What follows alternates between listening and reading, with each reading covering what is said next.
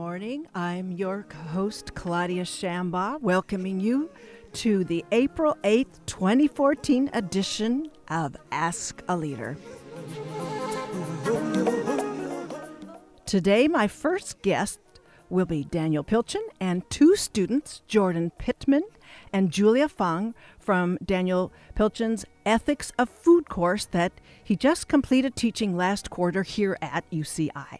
Then, as we move through April Autism Awareness Month, our guest of the second portion of the hour will be Jill Mullin to talk about her brand new book, Drawing Autism, a marvel of a publication presenting the artistry and self-expression of individuals diagnosed with autism. Don't go away. We'll be right back with my in-studio guest after a short break.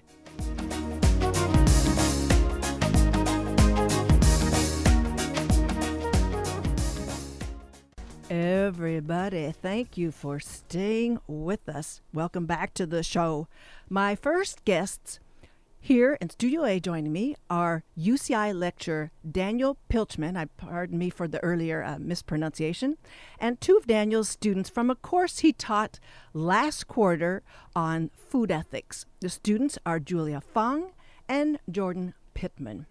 Daniel Pilchman is a PhD candidate in the Department of Philosophy at UC Irvine and an adjunct professor at Chapman University, where I think he'll be taking himself once he's defended his dissertation. His work covers all areas of moral philosophy with specialties in international law, politics, and food studies. Map that, everybody. He first became interested in food as a child, listening to his father tell stories about the exotic and bizarre meals he had eaten while traveling abroad. I hope this includes insects because I want more of that protein outlet. Since Daniel has developed interest in gardening, farming, cooking, dining, and anything else related to what we eat, he's covered this. So Julia Fong is a second-year undeclared, she says, student at UCI. She is currently taking classes toward a public health policy major with minors in bioscience and management. So these are broad topics and interest everybody. Her interests focus amongst general issues relating to both nursing and business. Jordan Pittman is a third-year political science major and law and humanities minor at UCI. Her academic interests focus mainly on social issues, particularly racial and gender inequality, which she hopes to continue to investigate through law school. As I said, all three join me today in Studio A. Welcome to Ask a Leader, Daniel, Jordan, and Julia. Thank you, Claudia. It's good to be here, yeah. Well, good morning. Everybody, all the pistons and mics are all churning away here. Let's first, Daniel, let's talk about what possessed you to teach a course like this. This is the first time I take it.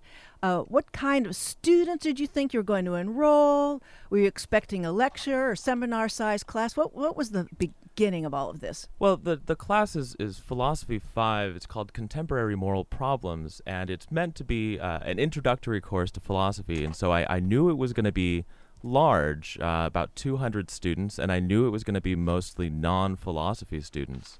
So I wanted to let this... Mostly, but if you came in. Well, if you came in, you always expect to have sort of a good mix. And I wanted this class to be an introduction to philosophy and an invitation to come and do philosophy, but based on, terms and ideas and topics that anybody could find interesting. And I thought, what's more universal than food? And what was the humanities registration admissions? How do they receive your proposal? I think this is one of the classes that graduate student lecturers like me are allowed to, be creative with and really choose topics that they understand and that they care about and that they can sort of transmit that interest to their students. So it was really well received. I got a lot of support from the faculty in the Department of Philosophy and a lot of excitement from the students and the other grad students that I talked to. Yeah, it's been received exceptionally well. So, all right. And as I said, lecture or seminar size, how many turned out and stayed past the second week? Yeah, so that was one of the exciting things about the class is that we started out with about 200 students. 200? 200, so it's a big lecture hall. And, we had 3 TAs, and we were all, working. And what was exciting about the class was that, normally in the first 2 weeks, you see a lot of students switching classes and moving around, and we really didn't see that in this class. I mean, it started out at a good pace, and there was a lot of interest right from the beginning, and so they stayed, and we kept the big class and had a lot of people sort of in it and excited to be a part of it. Well, maybe we'll get to the part where they're going to figure out you're not going to be here next year to teach that. So is there going to be somebody that will pick up this course, or it's going to be another creative PhD candidate will pick up their own theme? Well, so I'm hoping that somebody else in the philosophy department will pick this up. I mean, I've got the syllabus written. I've got the slides written that I'd be happy to let other people use. The copyright's out there. Well, I haven't done that yet, but we'll see. I mean, the template is. Anyway. Yes, the template's out there, sure. But Chapman has picked it up, and I'm going to be teaching an upper division version of the course next fall. There for about 25 students, and I'm planning on making some changes, having a lot more sort of out of the classroom activities. I'm thinking we might go to a food bank. Maybe we'll do a class trip to a food desert supermarket. A food desert would be. I mean, it's a long drive. We could do it. I don't know. There's so many different ideas and like things that we could do. So I'm sort of having fun playing with ideas right now. And I guess we'll talk with the students here too a little bit about this. But so you said there's 200 in there, but it's not a seminar where the students would carry the class. But did you find, though, as the course evolved, that they were carrying the class, and even though it's more of a lecture kind of a structure? I definitely allowed myself to keep this thing very lecture-based. I thought that my role as a lecturer was going to be more of the presentation of ideas, and then the hope was that in discussion sections, students would get the opportunity to really sort of explore their own ideas there, and also in the papers and sort of the writing assignments that they were given, as well as ultimately this the project that they did where they went out to the farmers market and got to sort of interact with people on their own terms and have their own conversations with professionals in the food business. Which I might say was where this whole this radio piece was hatched, because I met some of them 2 different weekends anyway, doing their work at the Irvine Farmers Market. Mm-hmm. So then we'll talk with the students now, Jordan and Julia. What motivated you to take this class? This is Julia Fong. Hi. I started taking this class as a GE initially. General education, yeah, kind of a distributed requirement? Yes. But I actually got really engaged in the class because the first thing we talk about is the layout of the grocery store. And you also talk about how there's certain music that goes along with the grocery store as well. I work at Yogurtland, and it's really appealing. It's really interesting to me listening to the different kind of music that you actually hear in different environments. We do play a lot of like alternative hip hop, like mainstream music. And also when you go into the grocery store, it's like the same thing. It's like that mainstream music.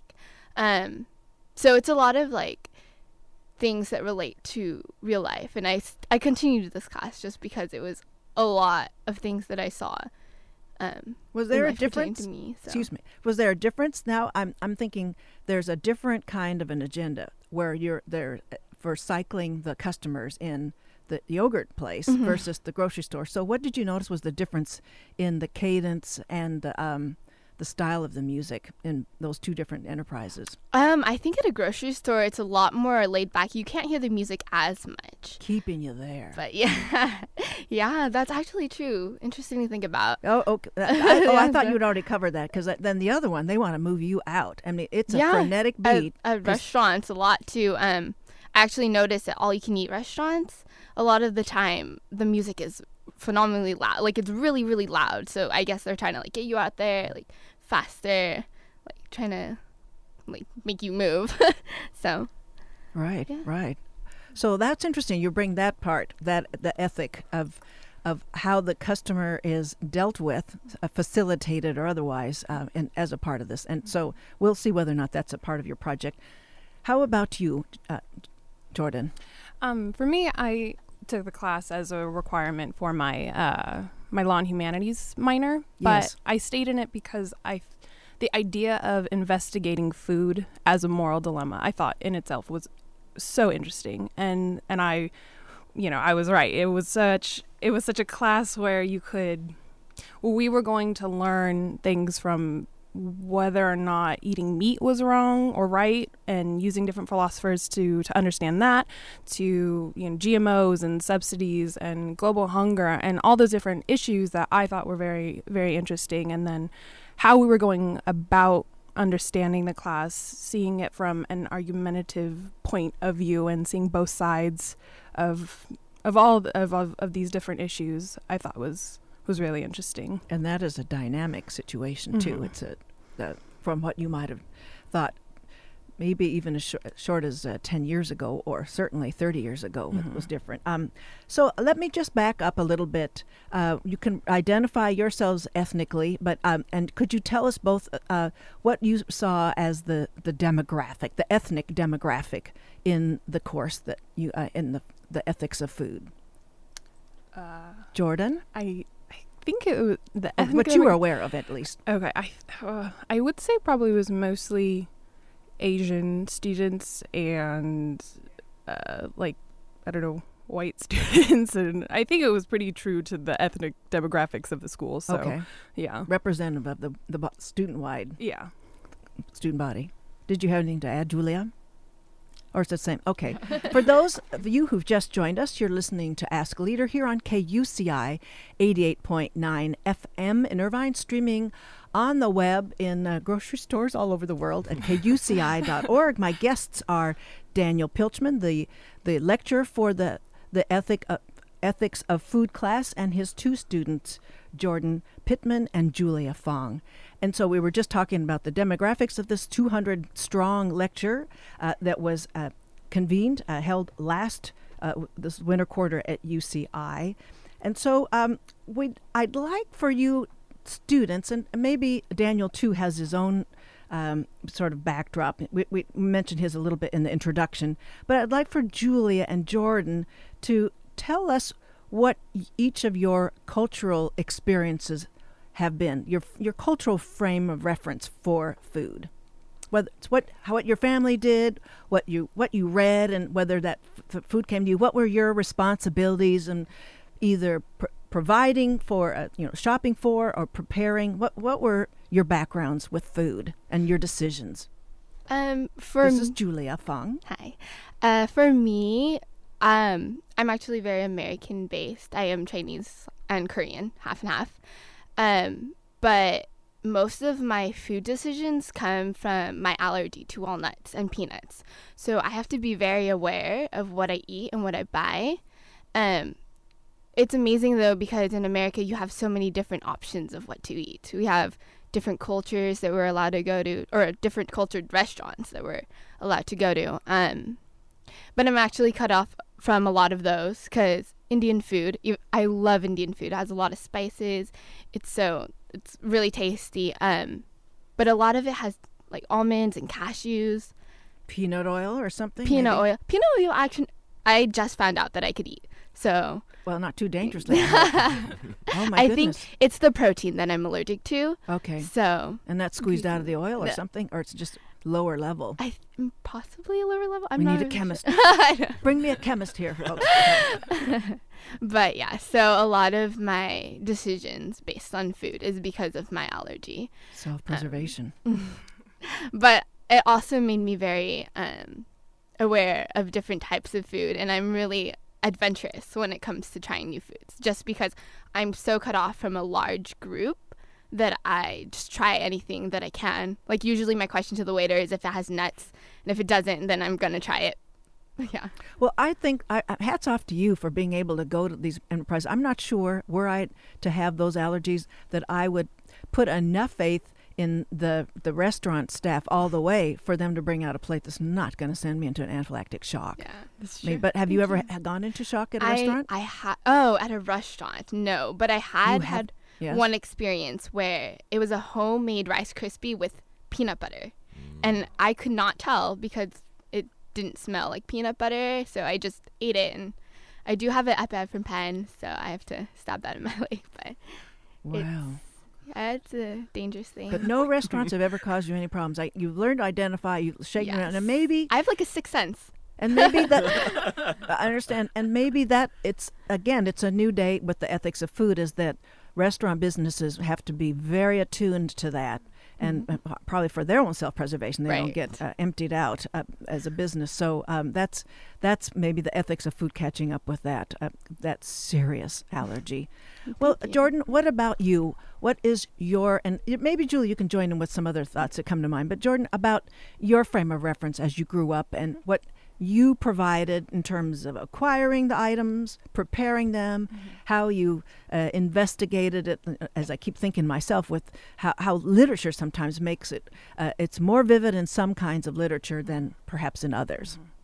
Yeah, for me, growing up, I don't want to generalize, but I feel like I had a very American sense of food. It was, if it's within your price range, if it tastes good, you make it, you eat it.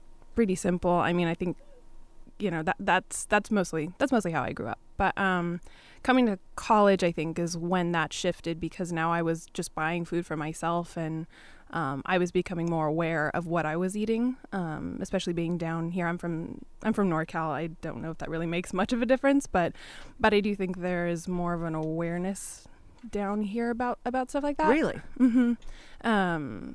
I just see more farmers markets down here. Not that they don't exist in Sacramento, but I mean, for the most part, I've seen many more. Like, health food is very popular down here. More so. Where in Northern California were you? Sacramento. Okay, well, maybe that's kind of the rural. It's not rural. I mean, it's a city, but it's if it were in the Bay Area, I think you'd have a different story to say. In Northern California. For sure, definitely. Or maybe Humboldt would be different than Sacramento, or just. So I guess there's all these subcultures that that came into the lecture. Yeah. We'll get to that, Daniel.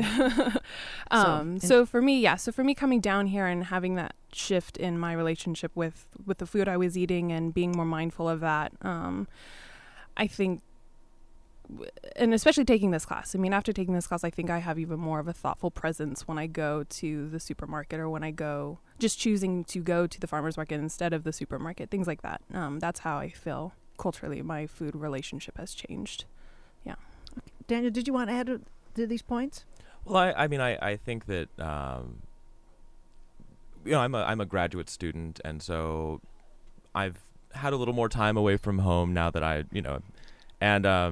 I'm the primary cook in my household, so I do a lot of the grocery shopping, and I have a very hands-on relationship with food, so I'm constantly trying out new things and exploring the farmers market and just sort of seeing what I can find around that's going to be new and exciting and tasty, but also environmentally conscious and financially available, right? So I've really found myself having to balance various values in my food choices, and I tried to use that that balance of values as sort of one of the leading themes in the class. Yeah.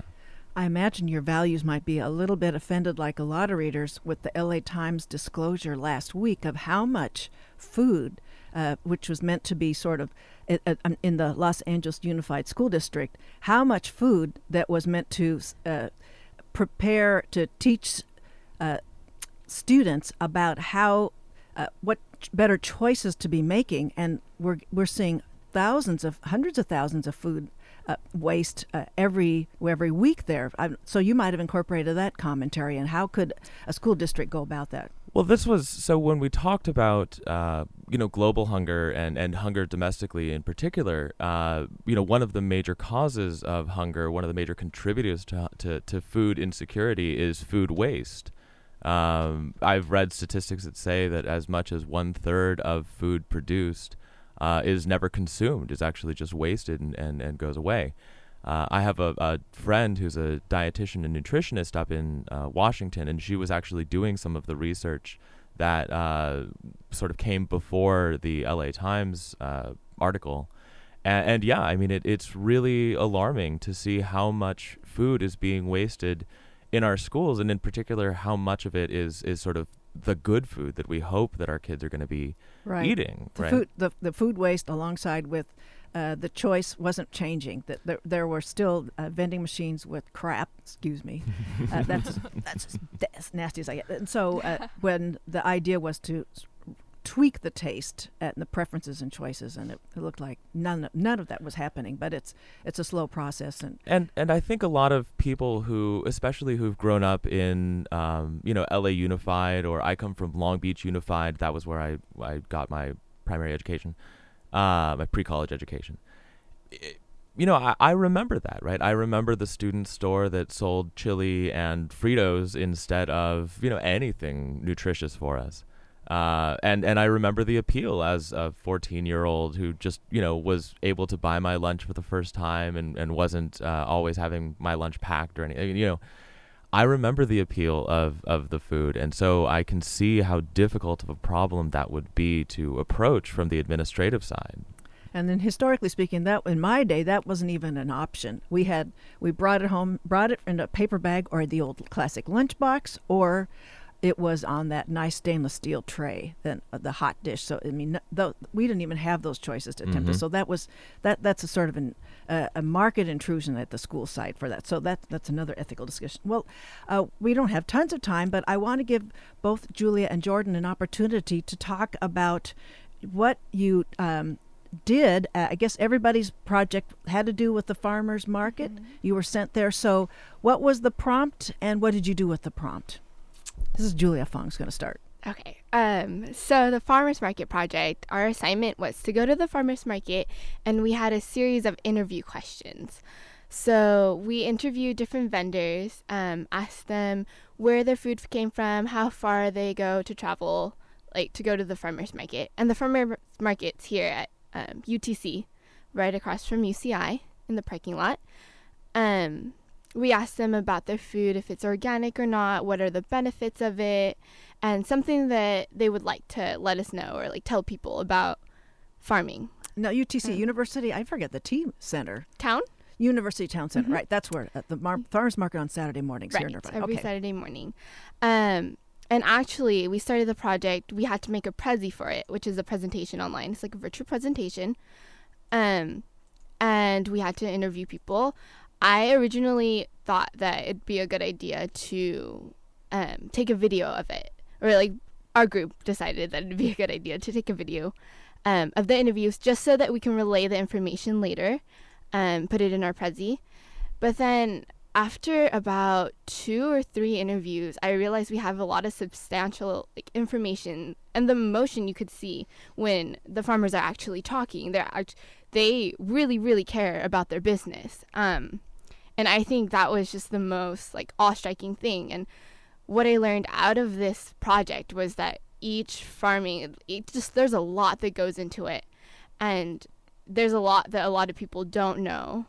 And yeah, I think that... what do they not know? What did you learn? The difference between pesticide-free and organic.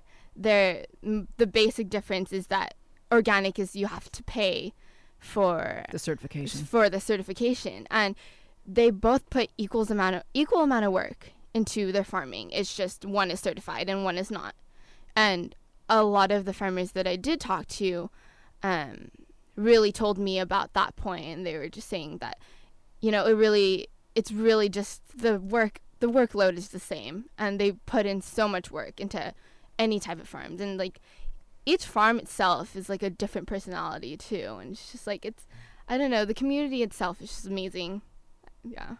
So was this your first time, the assignment, or you'd already been there before? You're sort of familiar. I live across the street, so I have been there before, but I don't realize the things that actually go on through the farmers market. It's a different culture. When you walk through, there's people playing music, and it's just it's this friendly environment where you want to talk to people. You're not afraid. And you talk and you converse with the farmers, and you learn so much.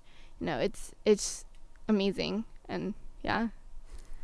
It's community with a capital C. Yeah. Oh, yes. Jordan, tell us about your project, your introduction to the market, and your project that you carried on. We know what the prompt is now.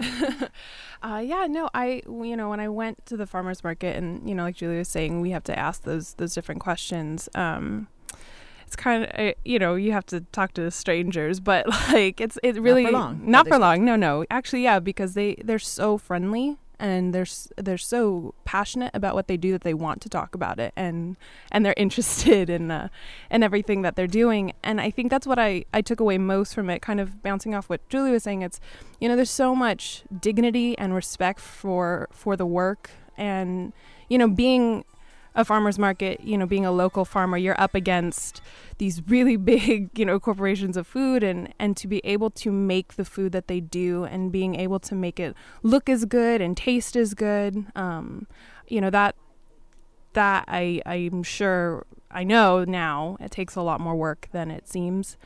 And also, when you talk to them, when I talked to one of the farmers, she was saying how she tries to make the healthiest food from the healthiest products that she can with her farm, and you see that love for what they do. And I think what people may need to be more aware of, maybe when they go to the farmers market, is that there's so much work in this, and to go there, I feel like you should have the same respect that you would have for like a grocery store or anywhere else. One of the other farmers, he was saying how people will try to haggle with him and try to get the prices down, but it's like they set the prices at what I'm sure is profitable for them, and what makes sense for them as a business. And I'm glad you mentioned that, because I experience this all the time. It's like it's a cultural prerogative for someone to negotiate that price. And I happen to know in one setting where this isn't about me, it's about what we're experiencing there, folks. And so I knew that this vendor of at the flower stand, Leo, he grows everything himself. And there was one individual who said, and this is a lesson, it's a cultural interaction. I thought it was a nice little short case study. So she tried to negotiate with him, and I turned to her and I said, I applaud you for trying, but did you know that Leo grows all of this stuff himself? These are good prices. I'm not sure he went a bit about the prices, but anyway, I acknowledged that culturally she had to not accept the asked for price. And so what was interesting is, in a few minutes, I'm still, because I happen to know Leo and I'm talking, it's been a while since I was buying this stuff. So in a minute or two later, she had picked up 2 big bouquets of flowers and she was going to buy them. And I thought, wow. So I shared this with another vendor, like this, to deal with that recognition of what that customer had to do, but maintain the integrity of that transaction. And it worked. And I thought, man, this should be replicated. So anyway, so that's what's always going on there. And they just have to do it, or else they culturally don't respect themselves, some of the customers. So that's a wonderful point. So tell us, I don't know if you got to finish talking about your own project. So, well, I mean, basically the project, I took all that information and put it into presentation, and doing that, you really get to, you see, because, you have to take pictures, and it's it's kind of a creative process trying to make the presentation itself. And so kind of putting it all together, I came to that conclusion of, wow, this is a very respectable, very dignified industry, the farmers market, as farmers and the vendors there, what they do is it's really more incredible than I think most people think it is. And I think that's somewhat similar in terms of how we also kind of, I think for the most part, people take food for granted in general, and I think taking kind of for granted the work that goes into the food and the process of the food, and that's what I took away from this class and that project in particular. Well, and I guess my little endorsement and suggestion is keep coming back.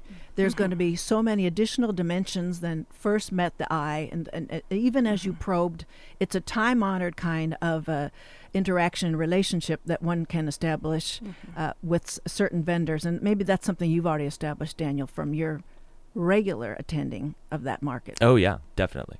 Yeah. I mean, one vendor has told me, you'll wonder, well, why does this seem to have gone up in price or something? And he'll say, well, this more specialized, this golden beet versus some red beet, he'll just tell me how much more per pound his seeds cost him, and not to mention what could have happened with somebody's transportation breaking down, or the pipes busting and not sufficient irrigation, or a change in weather. So it's phenomenal what can change it up. Well, I guess we've given you a little bit of a chance. So to talk generally about that, I want to give you a chance to wrap up your what you had to learn and what changes you in this project from here on, ladies, students.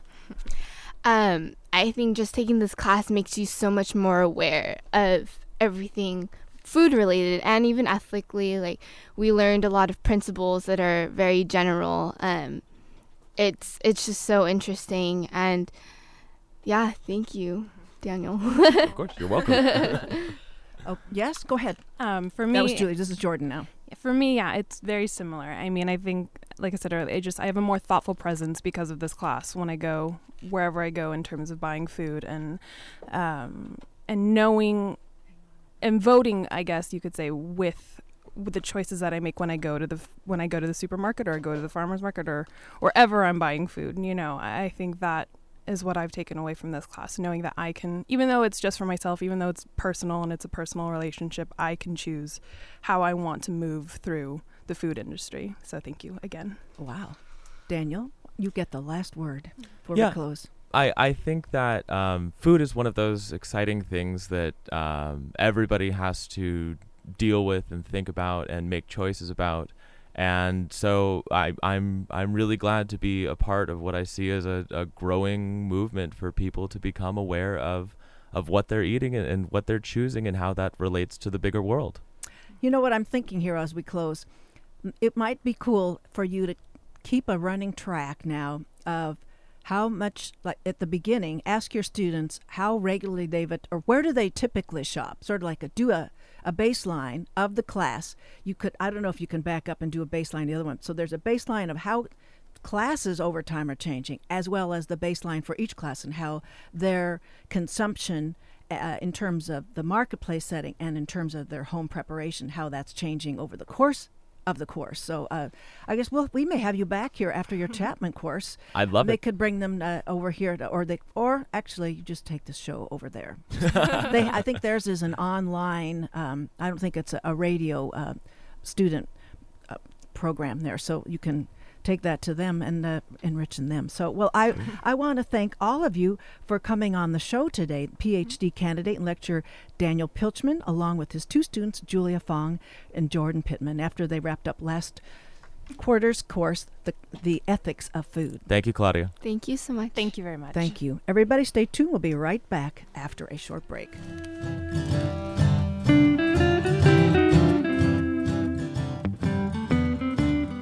Butter, I remember butter.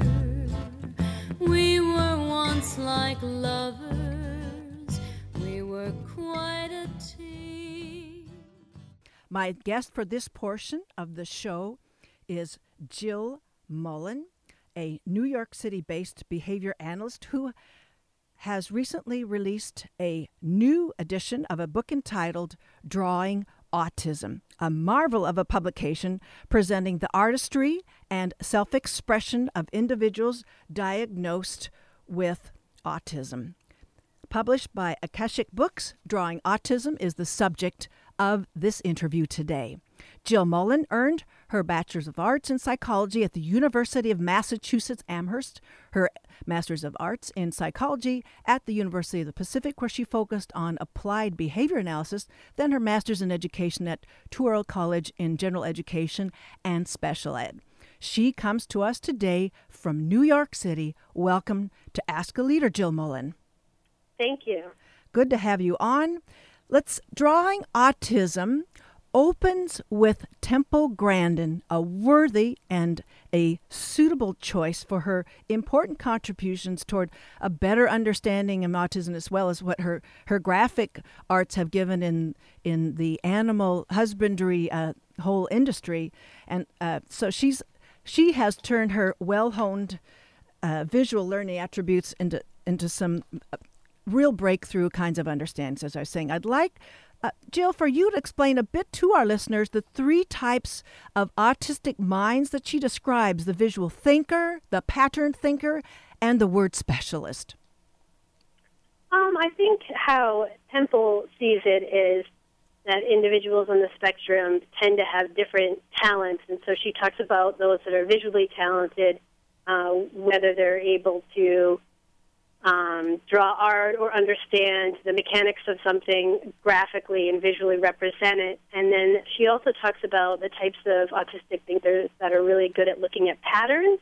You often see this in individuals on the spectrum that may be very good at looking at numbers and examining numbers and mathematics and science. What does she describe? This is her description of the spectrum. Those are the two that come to mind. The third one, let me go back to mine. The word specialist. So, and that's very, that's probably the smallest proportion. Mm-hmm. So, well, the purpose of the book certainly is giving artists on the autistic spectrum a platform for acknowledgement of their creative enterprises. But as you present, Jill, much more, art is a means for focusing and a mode where the autistic individual has the fullest capacity for expression. Can you talk to us about that? Well, I think in general, art is one way that people with autism can be extremely talented. There's definitely other ways as well, and I think historically the media has talked a lot about art and science and mathematics and computer science, where there's a lot of talent amongst people with autism. And so this venture, I kind of looked at another subset that are talented at art in particular, and just want to take a different view and generally kind of educate the public that truly people on the spectrum can be talented in all sorts of different ways. And what's kind of exciting about the book, I think, for people or family members who maybe are just finding out that they have someone that they love that's on the spectrum, can say, well, what is my child's talent or my friend's talent? And so can kind of step back and recognize that these individuals have a lot to offer us. And as you so well present in this book, Jill, it's not just what their talent is, but it's a way to center the person. It's for them to be so centered and grounded. It yields a disposition that is joyful. It's happy for them. Mm-hmm. Since so much of their world is about coping with the neurotypical world, but they are settling into that artistic process that just is giving them joy. Mm-hmm. Yes, and I think a lot of the artists, it really does. It's an outlet for them in terms of having something, in a sense, it could be a leisure activity or a profession, a career that some of the older individuals in this book are doing. They're trying to pursue a career and be able to live independently. And I think overall it gives a lot of confidence to the artists, whereas some of them struggle on a day-to-day basis with social interaction and being able to, whether it's make friends, and some of them are unable to live independently, whereas they can show their art and it can be accepted by society, and people can look at it and say, wow, you have a lot of great talents, and are excited to participate with the artists in terms of supporting them. And you do have a broad spectrum of functioning along amongst all of these artists, and it's revealed either in how they articulate, whether they can articulate at all directly to you about what's inspiring them for the piece that we're looking at on the printed page, as well as in the back you provide a short biography for some that gives us some context, and we understand there that how very limited, but they're all sort of woven in together. There's no hierarchy. It's what's coming through in the kind of craft, the content, and as I said, the responses to you. Well, I wanted to note, and I want you to sort of flesh this out with me here for me. Most of the artists were born after, I figured, 1990, when autism has been more readily recognized, identified, and diagnosed.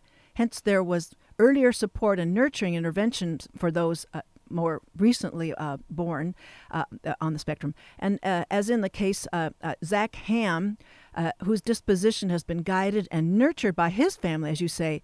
The family never accepted autism as a limiting disability. I think a lot of the book, and Temple points this out to the beginning, and I think why she was so excited to participate in this process is, she looks back at her own life, and her mother, pushed her from when she was just a young girl, and she was diagnosed very young, and this was years ago before there was a lot of therapy and treatment and support. Right. And, of course, some areas have more support than others, but even back when she was developing, and her mother just decided, I'm not going to accept that, that she's not going to be able to learn and develop. And so she really nurtured her, and not just in art, but in every particular way educationally. And so I think a big part of this book is just making sure that people know that individuals on the spectrum can have a lot of different talents. And Zach Hamm is a great example because his family was very excited and loved celebrating his artwork. And I think other people may not have, whereas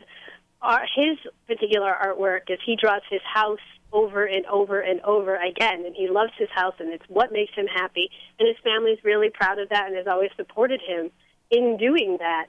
And so that's helped his family, him feel better about himself and what it is that he likes to engage in, which is drawing the picture of his house over and over again. And it helps his family feel proud of him. So overall, I think it helps their interaction. Absolutely. And so the older artists were diagnosed as late as when they were in their 50s. And as you mentioned, Temple Grandin, who is now, I think, was she in her late 60s now or early 70s? I don't know exactly her age. I think at least her late 60s. I'm thinking even older now. But so those that were diagnosed later, maybe they weren't necessarily identified. They were likely higher functioning, maybe more self-sufficient. But so how they're different too in how they've processed this disorder and their artistic expression and their capacity. Could you talk about? Their capacity is different in both their visual and their verbal fluency. Yes, it's definitely true. I think a lot of the artists that were diagnosed later, what they've said, not only within their art, they were really happy to obtain a diagnosis because for so long they knew they were different and they just didn't know how exactly to pinpoint that difference. And a lot of what I've found with people on the spectrum that are high functioning, that are diagnosed later in life, is that they're very happy to know what it is that's going on with them, and that they're not the only ones that may think in these particular ways, whether it's through patterns or visually. And so it actually gives them a bit of an outlet, and there's definitely groups out there that support individuals with what was historically called Asperger's, but now is changing because of the diagnostic criteria, is changing for that. But there are groups and support groups, and it's kind of helped these people reach out to one another and recognize that they're not alone. Absolutely. For those of you who've just joined us, my guest is Jill Mullin, a New York City-based behavior analyst who's been working with individuals with the autistic spectrum disorders, and she's talking about her recently published book, Drawing Autism, here on Ask a Leader on KUCI 88.9 FM in Irvine, streaming the worldwide on the web at kuci.org. Well, I guess I'd like to call out some additional individual artists that you feature. I'm going to move past the lovely way you have structured the book, and that how it describes for us various aspects of autism, but the artists themselves. And I really hope everybody will get a chance to pick up a copy wherever you are. I know at the LA Times Book Festival they may have a chance to get a look. Did you know? Well, actually, I'll talk to your agent about that. Make sure they're bringing copies to the LA Times Book Festival, which is going to be this weekend at USC. But so the artist, I hasten to return to my topic here. Stephen Mullin is a very fluent artist, atypically fluent. Explained and I quote him, "Some concepts recur and give me no peace until I have found some way to express them, even if expression doesn't happen till years later." Yeah, I think that a lot of the artists, especially the ones that are higher functioning, oftentimes you can think of the art that they want to create as almost an obsession. And I think Stephen is discussing the fact that he has an idea for something he wants to create, and if he doesn't just get his hands on it and do it, he's going to have trouble sleeping, he's going to have trouble functioning on an everyday level. So the art allows him to kind of manifest that sort of energy and compulsion he sort of has. And then once he engages in what it is that he's developing and creating, it helps him kind of come back down and calm down. And I do think that a lot of the artists become, in a way, obsessed, for lack of a better term, but they get very excited about what it is that they want to do and very focused and very driven on what it is that they want to go ahead and do. And you often find this manifest in autism in different ways other than art as well. Right. You could have an individual that is essentially obsessed with the history of baseball games and can tell you anything about a particular baseball game that happened 50 years ago, and they're continually memorizing and researching and whatnot, and I think that manifests itself within the artwork as well.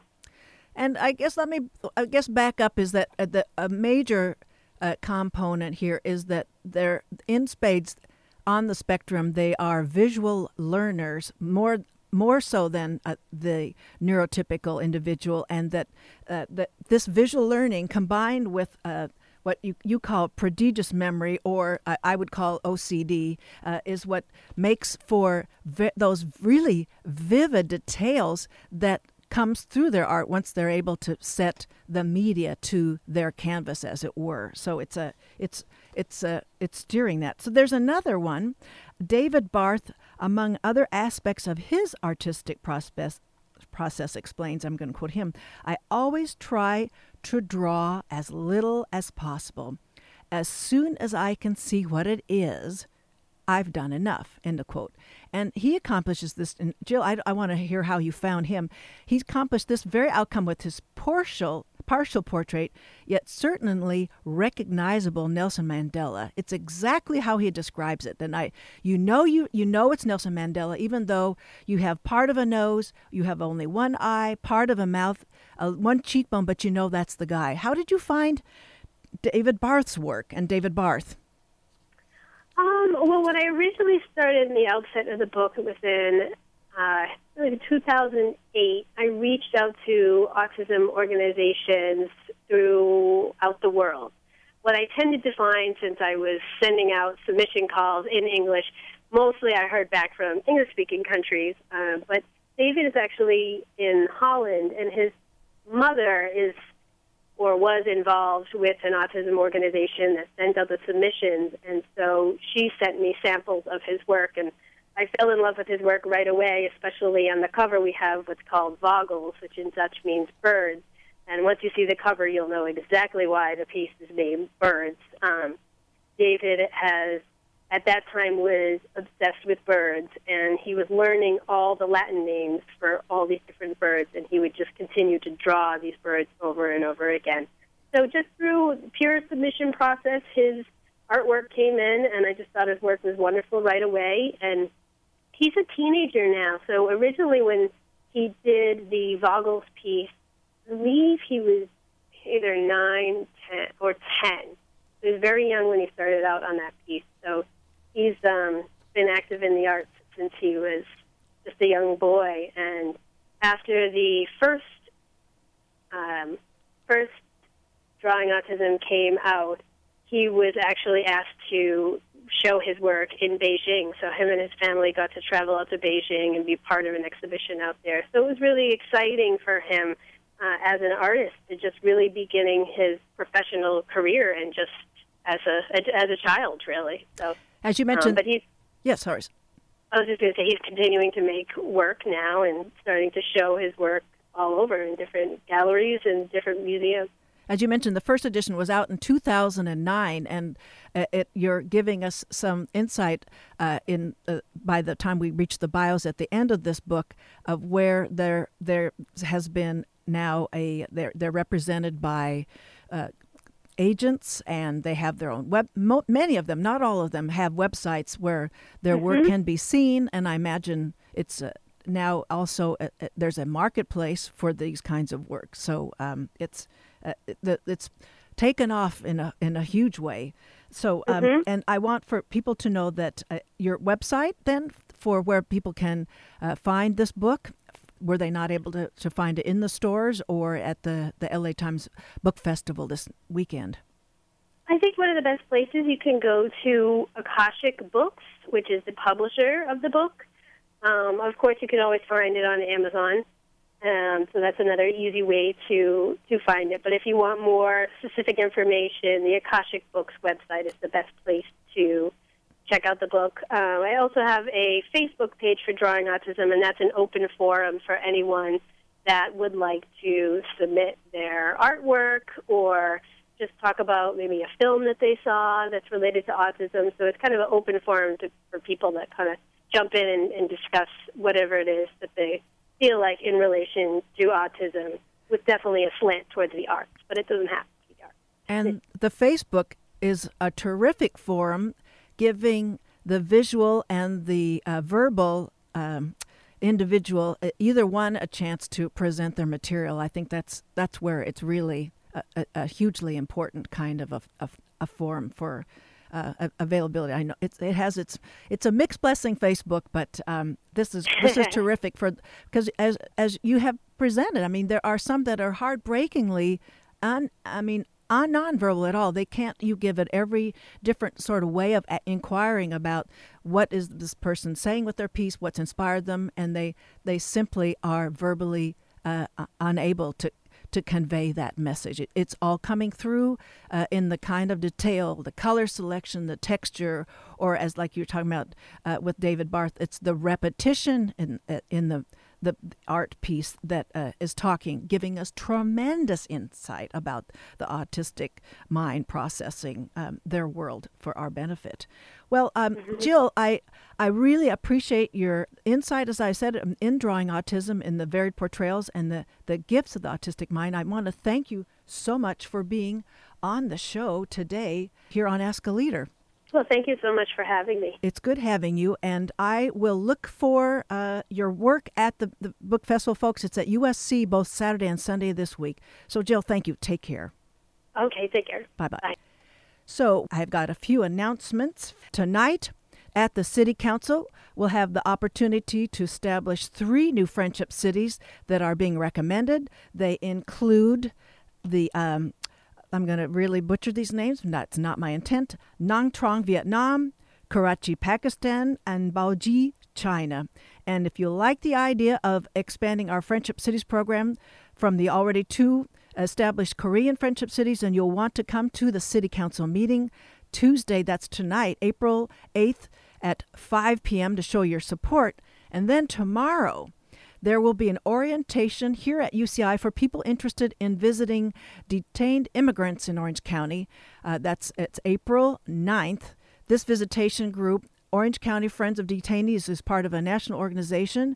Civic is the acronym for Community Initiatives for Visiting Immigrants in Confinement, which aims to ease the isolation of detainees, many of whom are far away, really far from their families and communities.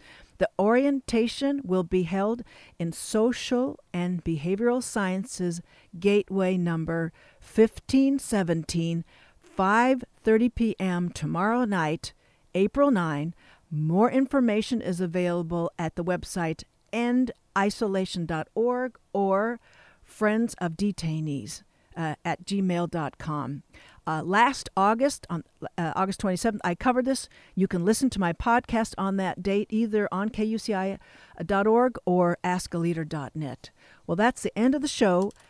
Thank you, everyone, for listening. See you. Talk to you next week. Way down deep in your deep, deep soul is a river. Deep is a river. Way down deep in your deep, deep soul is a river. Deep is a river. Way down deep in your deep, deep soul, a river is a river.